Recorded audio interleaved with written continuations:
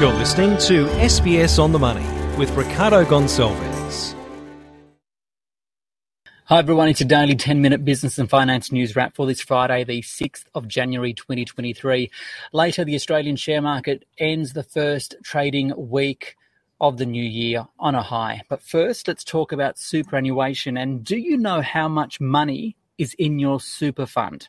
Well, if you do, you're likely to be in an above average performing fund. Industry Super Australia says 1 out of 4 Aussies know exactly what's in their balance. And to appease your curiosity, the average across 20 to 64-year-olds in their super funds is about $129,000. So for more on why this is important and why you should become reacquainted with your super, I spoke earlier with Georgia Brumby. She's the Advocacy Director at Industry Super Australia. Georgia, how many people actually know their super balances and why is that important? So we've done some new research looking into this, and shockingly, actually, only 1 in 4 Australians actually know their super balances. Now, the reason this is important is because for most people, absolutely, super isn't something that's front of mind. I can understand why. It's retirement. It seems like it's years away. Why would you be worrying about it when you're in the here and now? But what this research shows is actually if you're engaged with your super now, it's actually likely to mean that you're going to have more money in retirement because you're going to be engaging with it earlier, making better super decisions earlier, and we're going to see that flow on through and deliver you more money in retirement. Our new research shows that those Australians that are actually engaged with their super are more likely to report higher levels of overall satisfaction with their fund, that they think it's a higher performing fund, but also that they have higher super balances. So that's why this summer, we're really urging Australians to check in with your super. Do you know your balance? Do you even know what your super fund is? If not, have a look. There'll probably be an email somewhere. Get in touch, see whether it's a good fund, see what your balance is, and, do all those checks. Am I getting my money's worth? Am I getting good returns? Am I getting what I'm legally owed? Can we go into that in more detail, those checks? How can you become more engaged with your super? So I think absolutely the first thing, and what our research shows that not many people know, is how much do you have?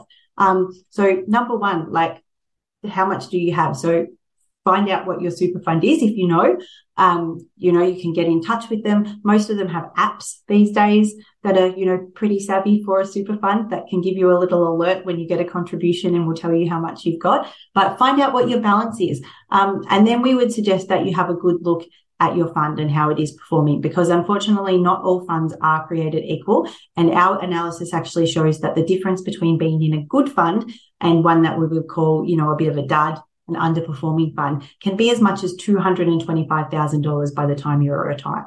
That's for, a person of say 30 years old, right? So it's really critical that you sort of lift the hood on your super, and just see what's going on there. Because the earlier you get engaged with your super, the better decisions you're going to make. And we're going to see that flow on into a really nice big nest egg. Now, for those super members that have been keeping track, they would have known that 2022 wasn't necessarily a good year for returns. So what would you say to them? Yeah, so absolutely. I think across the board, 2022 was a really tough year financially, whether you're looking at super, whether you're looking at, the broader economy, whether you're looking at your everyday cost of living costs, rates, etc. It was very tough all round.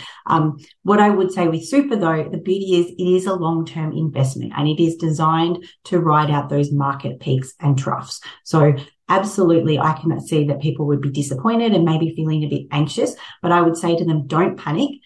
This is what the system is designed to do. It is designed to weather these storms. And so don't panic, ride it out. You need to be quite careful about switching. Some people in these times of volatility think they might change up their options or move to cash. We advise generally against that because it can lock in your losses. So you have to be really careful about switching during volatility. So our general rule is just don't panic. The system will look after you. That is what it is designed to do. Final thing, Georgia, we saw the Quality of Advice review. Later this year, we'll get another review from APRA and ASIC. What would you like to see changed or improved in the super industry? Yeah, so look, there's certainly a lot going on in the super industry at the moment. And I think last year we ticked over the 30-year anniversary of the super guarantee first coming into effect. So the system's come a long way, but there are absolutely things that can still be improved. For us personally, and we represent a group of industry super funds, not for profit, so all of your profit goes back to members. We've got a few key priorities that we'd really like to see in 2023. One of them relates to getting your super that you're legally owed. So unfortunately, 1 in 3 Australians are currently not being paid their legal super entitlements. So we're asking the government to look at this. This comes to about $5 billion a year in payments that aren't made. So we'd like to see the government actually change the rules and make super payable on payday when you get your wages, because at the moment, employers can withhold that money for up to months at a time, which is contributing to the problem. We'd also like to see some changes relating to women. Women are still retiring with about a third less super than men. And I think, in 2023, that's just not good enough.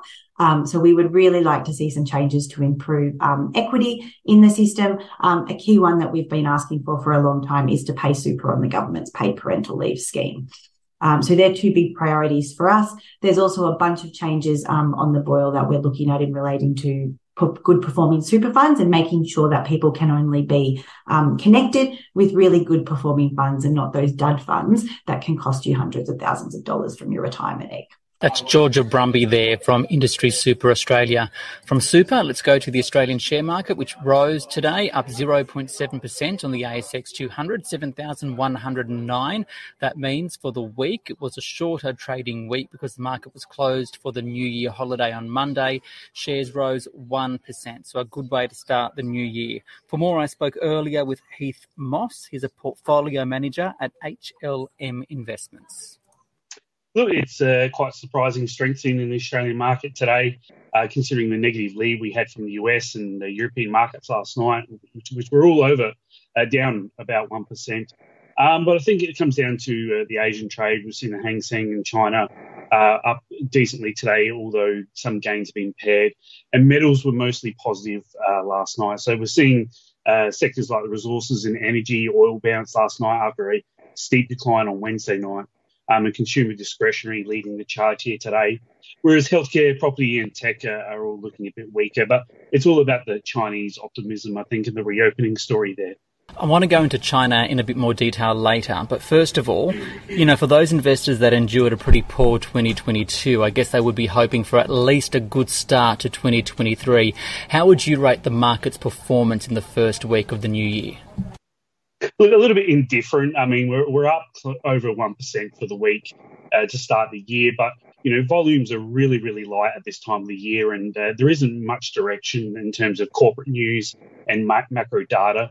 So the market really can be quite volatile at this time of the year, and I wouldn't read too much into it. But generally, January is pretty good for the Australian market. It's the third best month of the year for us, averaging around 1.5% gains.